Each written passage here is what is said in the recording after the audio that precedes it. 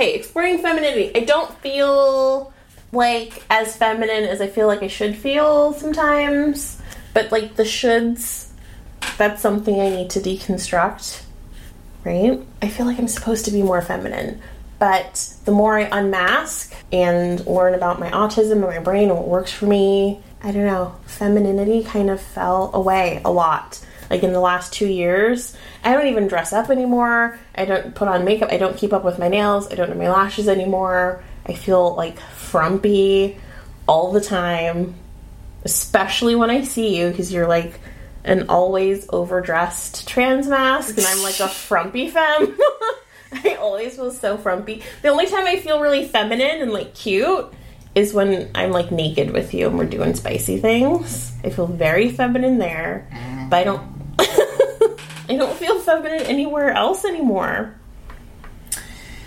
And I kind of miss it, but I'm also kind of, like, mourning it and accepting that, like, I'm not that anymore. But then, like, what am I if I'm not femme?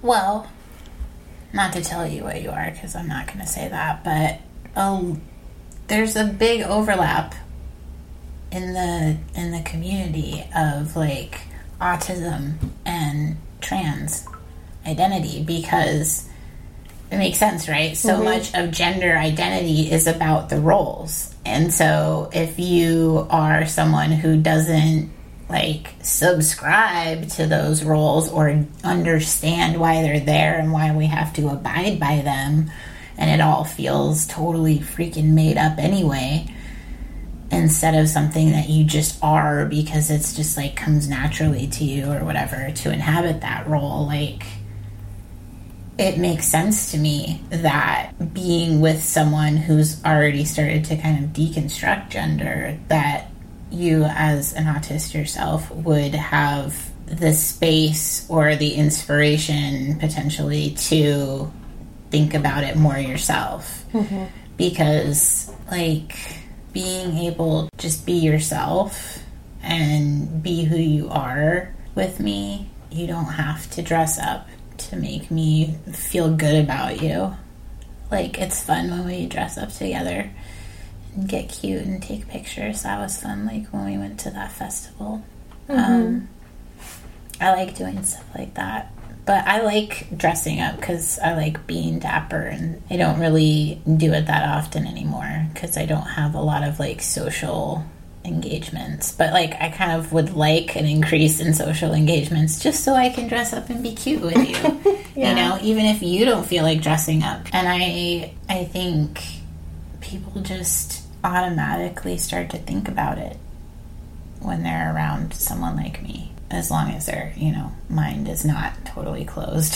Yeah.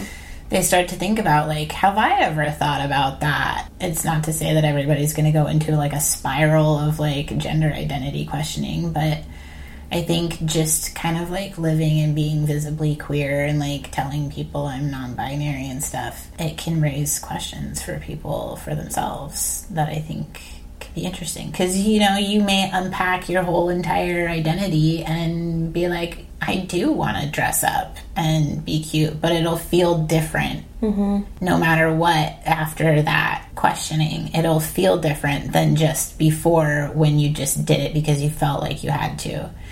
Like, it'll feel more intentional, and then there's thought behind it.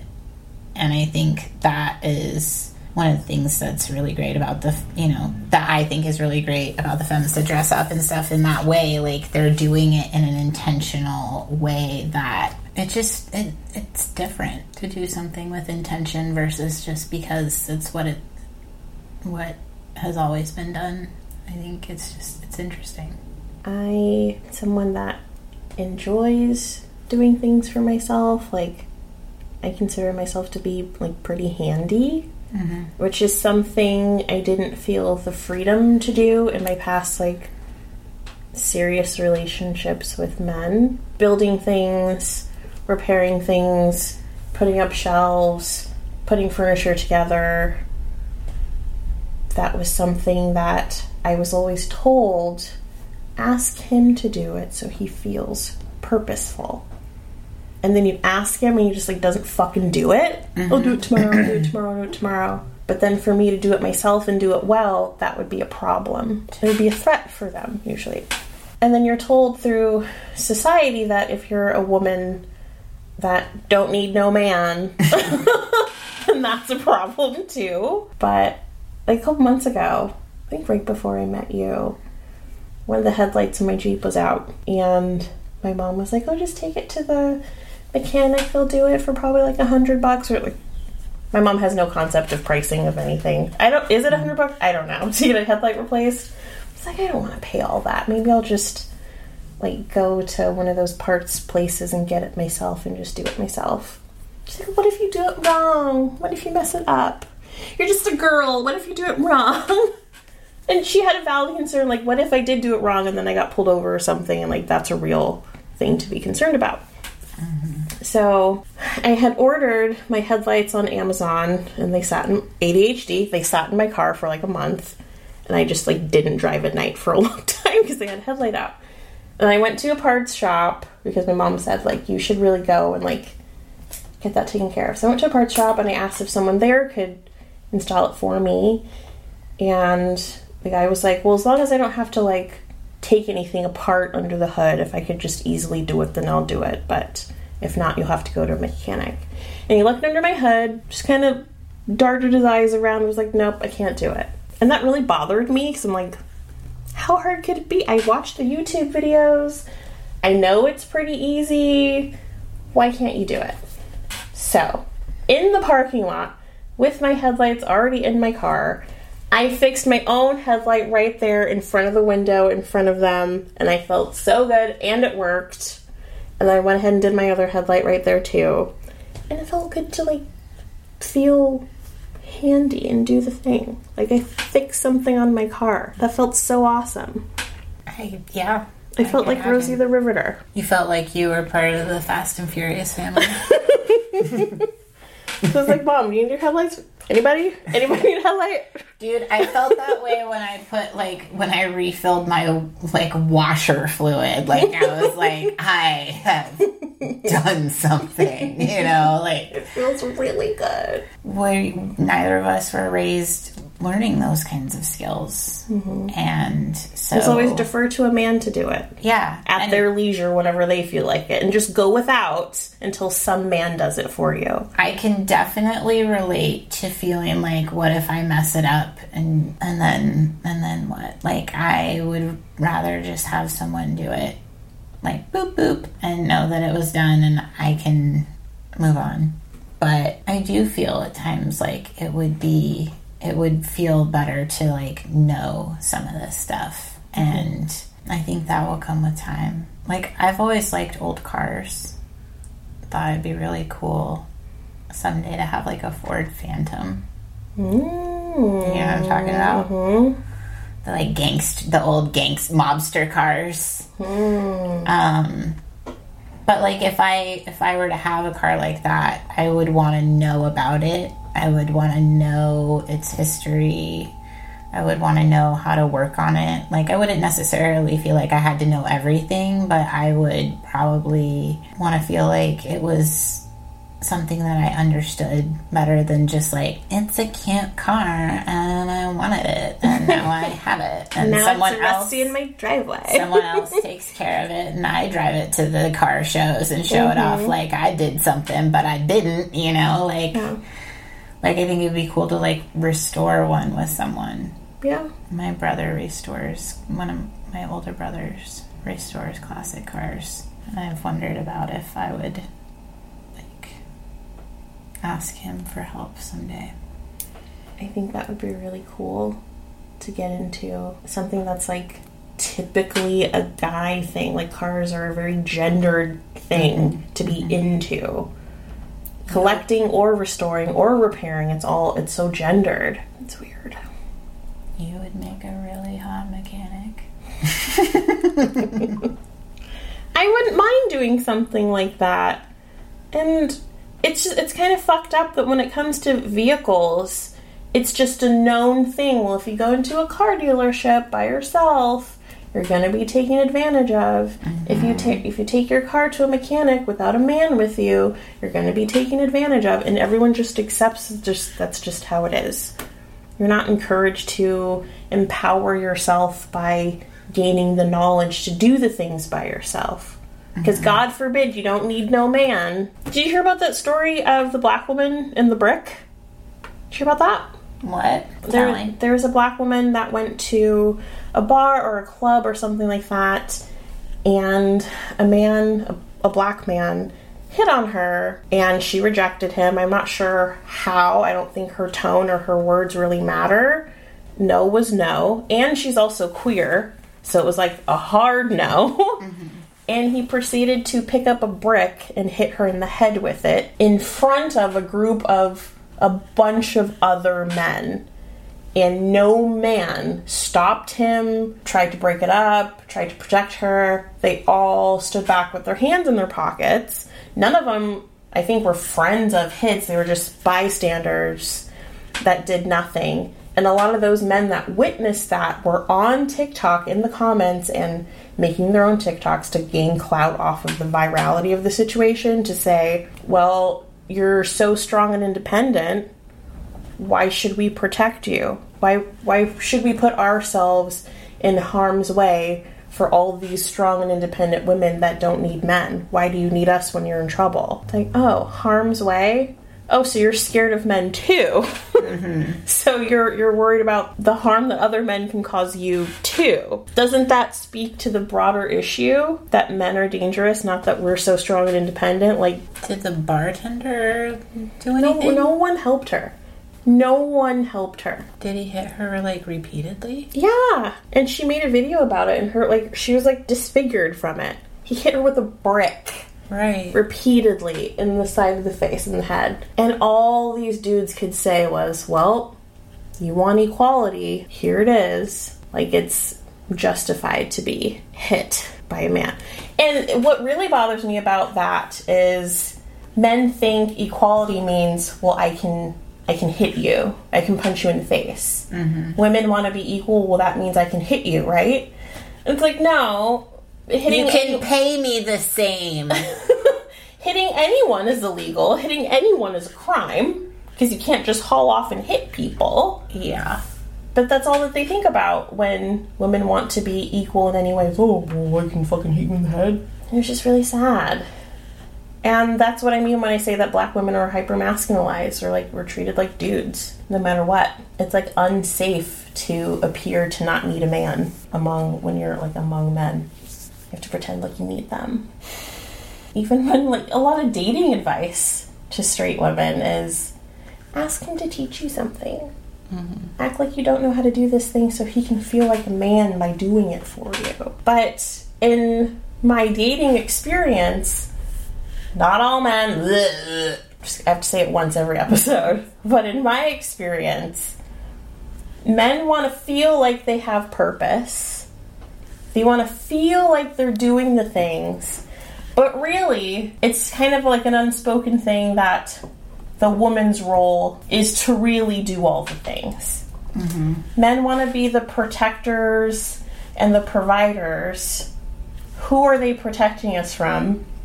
Other men. They want to be providers, but also everything should be split 50-50. They want the title of head of household. Church teaches you that the man is the spiritual leader, the overall leader in the home, the head of the household, the head of the table. But behind the scenes, who's really moving all the gears to make the household run? Woman. It's usually the woman's role behind the scenes to do all of the things, all of the invisible labor, planning the meals, doing the grocery shopping, making sure the kids have bathed, making sure the homework's done, making sure all the clothes are laid out for the kids to get to school. Who knows the names of all the teachers and all the best friends and what they like to do together, and who knows all the kids' doctors' names and when the doctor's appointments are and what size shoe they wear and what size clothes they wear and where they like to eat and what they don't like on their sandwiches. Who knows all of that? Yeah. But the label of head of household and provider and protector goes to the man for what? It's like they want the label of I'm the doer. Let me teach you the thing because that makes me feel like a man, but it's just like a cosplay. And a lot of my relationships have gone like that. Like, pretend like he is the man and respect him as the man and defer to him with all the things that you shouldn't know because you're a woman and you're with a man. So why are you doing that? Like, let him play like he's purposeful. Meanwhile, you're turning all the gears behind the scenes. Why is it like that? Been conditioned to it. Then in queer relationships, it's not like that at all. Well, at least in my queer relationship, it's not like that. Yeah. I like that you have that spark of wanting to figure out things yourself, that you feel brave to do that, because I feel like, what if I do it wrong? And I get anxious about stuff. But, like, watching you, like, just figure things out is really, I think it's cool. It's not even bravery. It's not courage. It feels it's like it to me. It's just what I've had to do. I don't have a choice but to do things myself, because there's no one's going to do anything for me. Yeah. I also grew up a latchkey kid, and I feel like I was largely just kind of left alone to do whatever. So, and I didn't have a curfew, because I didn't do anything that, like, made them worry. They kind of just left me up to my own devices. And it's not like they neglected me, but they didn't have to be strict with me because I governed myself pretty well. I did that out of the sense of being my role in the toxic family structure was to be the straight A student and the clown. Mm. So I got straight A's, and I was the comedic relief. I knew how to, like, dissolve the tension or, change the mood. But I was the quiet, gifted one. That was my role. I faded into the wallpaper and got good grades and didn't stir the pot or rock the boat in any way at all. Did not want to be noticed. And if I was noticed, I better have good grades to show. Mm-hmm. And hopefully that's all they notice. That was me growing up. I didn't have a curfew. I also wasn't allowed to go anywhere, so I didn't need a curfew. My mom was really strict with me in that way. I didn't really have a social life because I wasn't allowed to. I'd be at Sherry's, like, until 3 a.m. on the weekends with my friends, but we were just, like, eating sandwiches and talking about shows we wanted to go to and, talking about music and just things like that. Like, I never felt like I did anything all that inappropriate or risky. I didn't even smoke pot until my late 20s. I was 27 when I smoked pot for the first time. Me too. Because my mom scared the shit out of me. Like, when you have foreign parents, like, death is an actual punishment. Like, your parents will literally threaten to murder you if you do things. So I didn't have a social life or try anything until I had my first car and, like, job. And then I could be out of the house more. I was very housebound as a kid. I wasn't allowed to do anything. And I know it's because my mom wanted to keep me safe. Yeah. And the only way she would know for sure that I was safe if I was home. Yeah. But when I did get my car and started working, I was doing running start, so I was never really at high school. All my classes were, like, whenever I wanted them to be, so I had a lot more freedom than the average high school kid. And I started going to a lot of shows and stuff. I think I still made good decisions when I had more freedom and was able to govern myself pretty well. I think my mom prepared me kind of well for life in terms of making good decisions as, like, an older teen. Life in general, no one could have prepared me for this last, like, 2 years of, like, burnout and autism diagnosis and depression. Like, I definitely don't feel ready to, like, reemerge back into the world in the way that I used to. Like, working a traditional job and, like, all that stuff you're supposed to do when you're cosplaying as a neurotypical. Yeah. But I had to learn how to do a lot on my own. And not in, like, a thriving kind of way, but in a surviving kind of way. Yeah. I had to meet my own needs a lot which is why in relationships I have a hard time making my needs known. I'll isolate instead, because that's what I had to do growing up. Because everyone had their own shit. Everyone was overworked and underpaid and overstimulated and whatever. And my needs were like not a priority outside of like shelter, food. You have clothes, you have shoes on your feet. What are you crying about? Other kids don't have what you have, so get over it. I can relate to the first part of that. I never felt like my parents were like boo-hoo if I was, depressed or whatever. But I can definitely relate to feeling like I isolate if I feel something's wrong, because I usually assume it's something with me.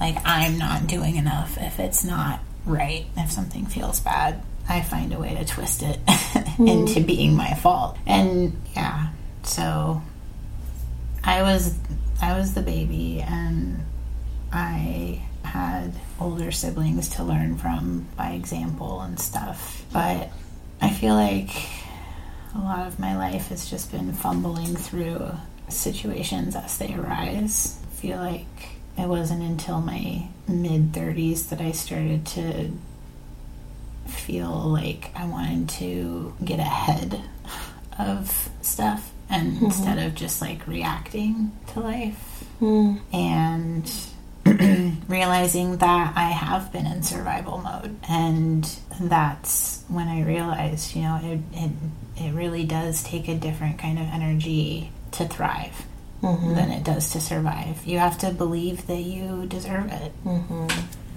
And thriving, and part of thriving is pleasure, is the idea of a love that isn't a struggle love, that is one that that almost feels indulgent in its healthiness, because you can be with that person and you can enjoy them and they enjoy you. And if something comes up, hopefully it's something that you figure out together and it's not a big deal. Like if an external thing comes up, or sometimes like an old feeling from other things come up and you navigate it, by talking about it or whatever.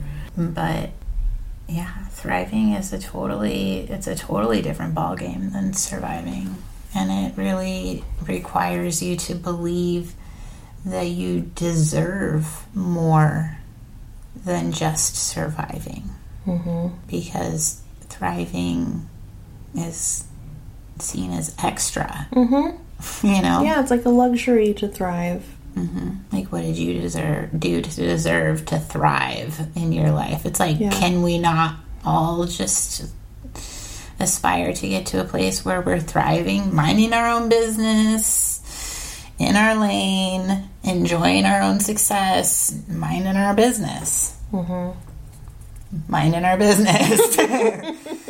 Emphasis on minding your business. I just feel like you are able to focus on yourself and your life and just kind of do what feels necessary and good for you, and not what's gonna like hurt other people. Minding other people's business is a way to make your own life miserable, for sure. I will say this, I've never been in a relationship where like the whole minding your business thing, where that was such an external pressure on the relationship. Meaning, like, you being trans and non-binary, and, like, the societal, whatever the issue is that people have against non-binary people specifically, it's like everyone's in your business. Like, even, like, going to a public bathroom is, like, an issue that so many people have an opinion on. The whole the non-binary identity, and like people within the queer community having something to say about it. Like so many groups of people who seem very focused on invalidating non-binariness. I've never been in a relationship where like it was so politicized. Even as a Black person, where interracial relationships get criticism in a way, even now, even in this day and age, is still like an issue for people. Maybe not so much in our generation, but like being in an interracial relationship with a white person, they have extended family that have an issue with it. Like, even that is not as intense as, like, this. Being with a trans, non-binary person. Yeah. I mean, even in the trans community, there are feelings about non-binary people. We are the white stripe in the trans flag. Not every non-binary person identifies as trans. I also want to mention that. But one of the things that I have noticed around that is, like, I've gone to, like, a Trans Day of Remembrance kind of presentation about trans people that had been killed or lost their lives one way or another over the past year. And the language was still very binary. Like, we showed up and there were only men and women restrooms. So I already, like, I had to pee when I got there. A lot of trans people end up with UTIs, for the record, because of bathrooms. Just, like, having to wait and hold it because they don't feel safe or comfortable, or they don't want to make other people feel safe and uncomfortable. Because if I walk into a women's restroom, I can make someone feel uncomfortable because I look masculine. But if I walk into a men's restroom, I feel unsafe. So being able to just exist is a pretty big deal. And I have the privilege of not being hassled as much as other people because of location. I live in a pretty accepting area. I'm white, trans masc, so I'm I don't know, like the vanilla of trans people or something, in a way, like, literally, because it's just like, I feel like trans femmes really get shit on a lot more than trans masc folks. Like, trans masc folks, we get our own kind of shit, like, you're never gonna be a man, and it's like, whatever, dude. Like, I'm also not trying to be a man. Right. I just, like, feel comfortable where I'm at with my presentation, and I think there are people that assume that I'm going to come out as, like, a he, him someday, and, you know, maybe I would. I don't know. That's not on my radar, but, like, the thing about gender identity is once you start questioning it, like, it opens it up to just really, like, let yourself explore it, and it's not a fixed thing. It can feel like, if, you know a trans person who detransitions, or, they're, like, trans masc, but they decide to wear makeup and do, like, feminine things, and then you're, like, confused or whatever, and it's like, well, I mean, things change, and just because, like, you thought one thing, and it doesn't mean you were wrong, because, like, gender fluidity also exists. So it's just, like, I think if you just let yourself be, if we just let people be who they are without so much of this, like, prescribed role situation, just, like, what would it look like to just let people just be? Like, if you're born and you want to wear a freaking dress, and you get to wear a dress and you feel cute in it, and people just let you be.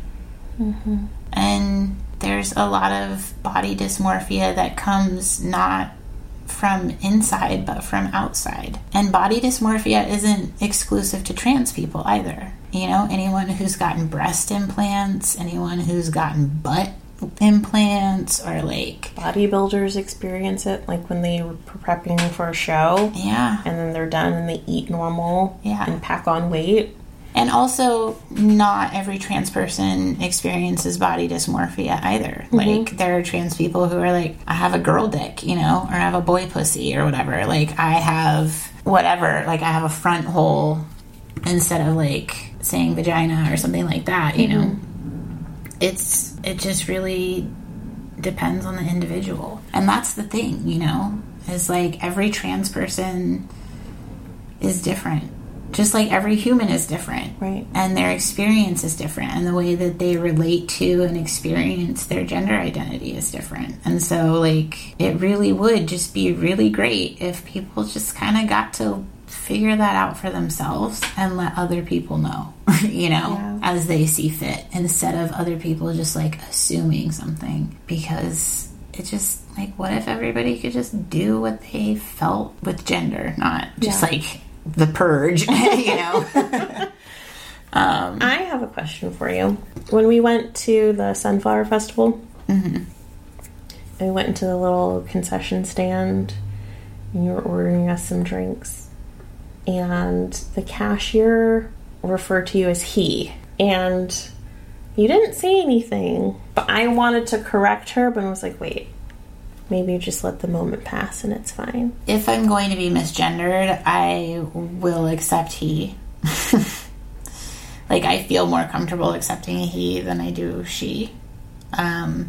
And it really does depend on the situation, and if I feel like, because sometimes I'll be like, they, or whatever, but sometimes it's just like, I'm just gonna, the moment is so fleeting, Mm-hmm. I just am gonna move on. And also, sometimes if you inform someone that they misgendered you, they can make a real meal out of it, Mm-hmm. just like, I'm so, and you could probably relate to this as someone, like, if someone said something racist, and you were like, that was racist, and then they, like, cry about it, and you're like, Mm-hmm. dude, just be like, I'm sorry, thank you for telling me, I will try to do better next time. Move and, like, keep it moving and not make it like I feel like, and not to sound like you don't feel bad, like, if you've hurt someone, like, you want to acknowledge, like, I'm sorry, that wasn't my intention or whatever, but not, like, making them feel, like, bad for saying, like, hey, that was messed up what you said.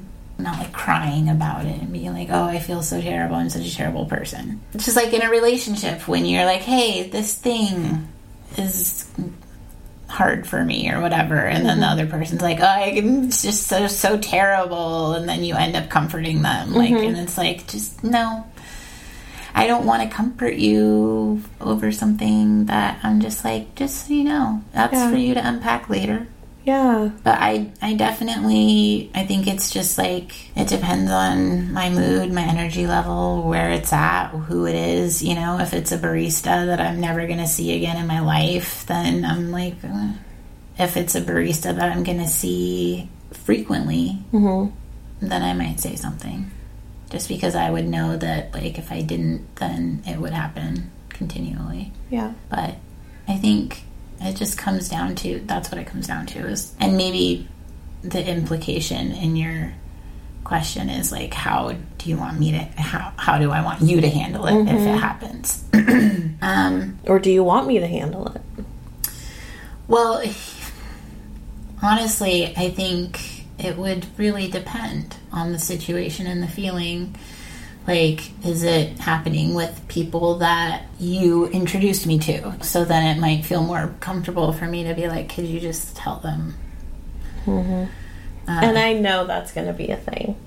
I know it's going to be specifically with my mom. Yeah. Because I recently, I waited a bit to tell her about us. Well, about me, and then about us. Yeah. And she had no issues at all. She seemed very happy that I am happy. She didn't seem concerned at all. I don't think she had ever heard about what it means to be non-binary. So I tried to approach that pretty gently and not in a very info dump heavy kind of way. Yeah. Because you could tell she was trying to be supportive but also processing a lot at once.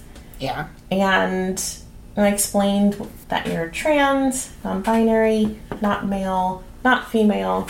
You go by they, them pronouns. And then to just give, like, a little background about you and mention that you have children.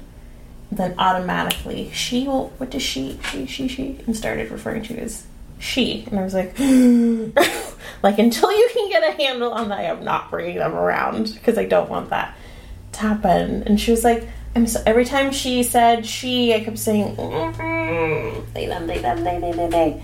And she was like, I know, it's going to take me a second. I'm trying. There's just no one in her life that she's ever referred to as they or them. And she's old. She's a boomer. Like,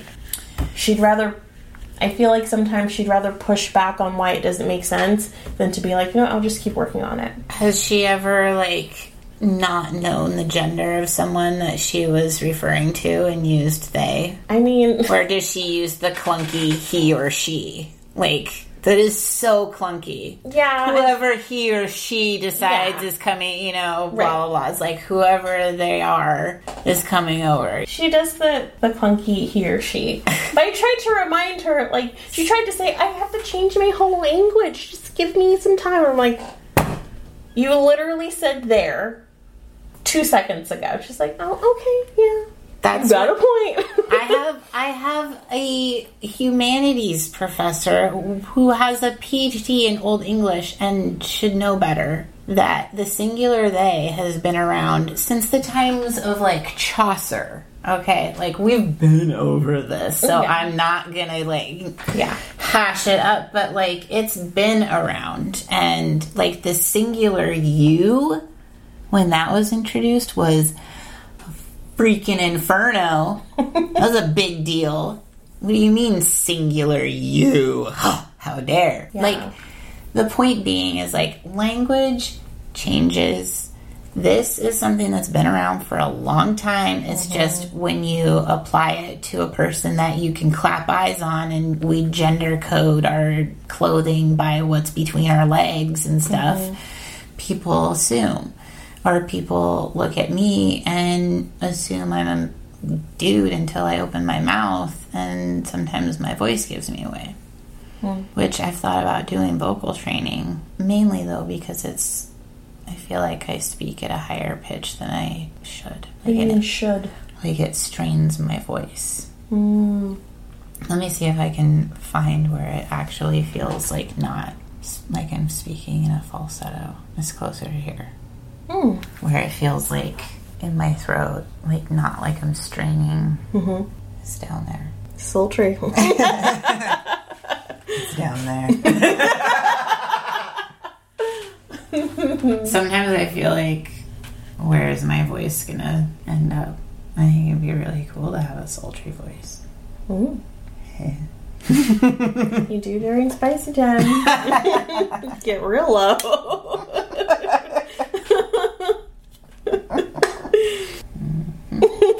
Well,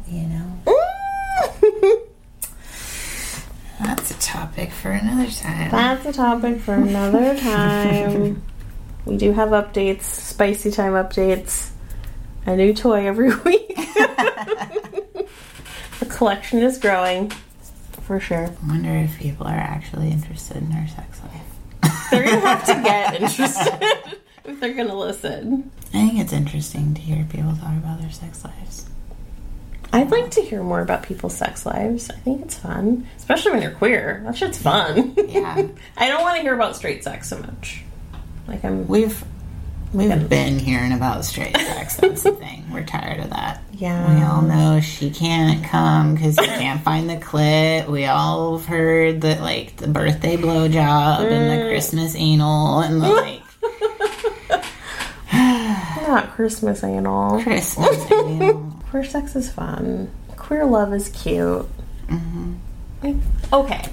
I know this is old now, but the Ultimatum Queer Love Edition... I loved it so much better than the straight one. And I hope they do another queer one. The thing that I don't like about reality TV is that they manufacture drama. And I'm like, you didn't have to do it. Like, drama happens on its own. Yeah. Like, but like, that extra... I don't know. I think I just, like, don't want my nervous system activated when I'm watching TV anymore. Yeah. I'm tired of it because I feel like my nervous system is activated all the freaking time now just because of the state of the world. Yeah. I want to have those moments where I can kind of put that down and let my brain just kind of, like, take the shoes off and put on the cozy jammies and just have that moment where you can put it down so that when you pick it back up again, you're able to carry it better. If we don't ever take a break, then, and that is why pleasure is a necessity. It literally can keep you alive in the world. There are people who stay alive to see the next episode of their TV show that they love. And that is enough. Yeah, pleasure is important. Like, when you are writing on a TV show, do you think about the fact that there are people out there that literally are and it's not just, like, put that on the person writing the show, but just, like, it goes to show, like, there are things that you can put into the world that mean something to someone else and can be very deeply felt, even if you think, like, oh, it's a silly little gay pirate show, you know? Like, there are people it's been deeply moving to see a show like Our Flag Means Death. So we could talk about that in another episode, too.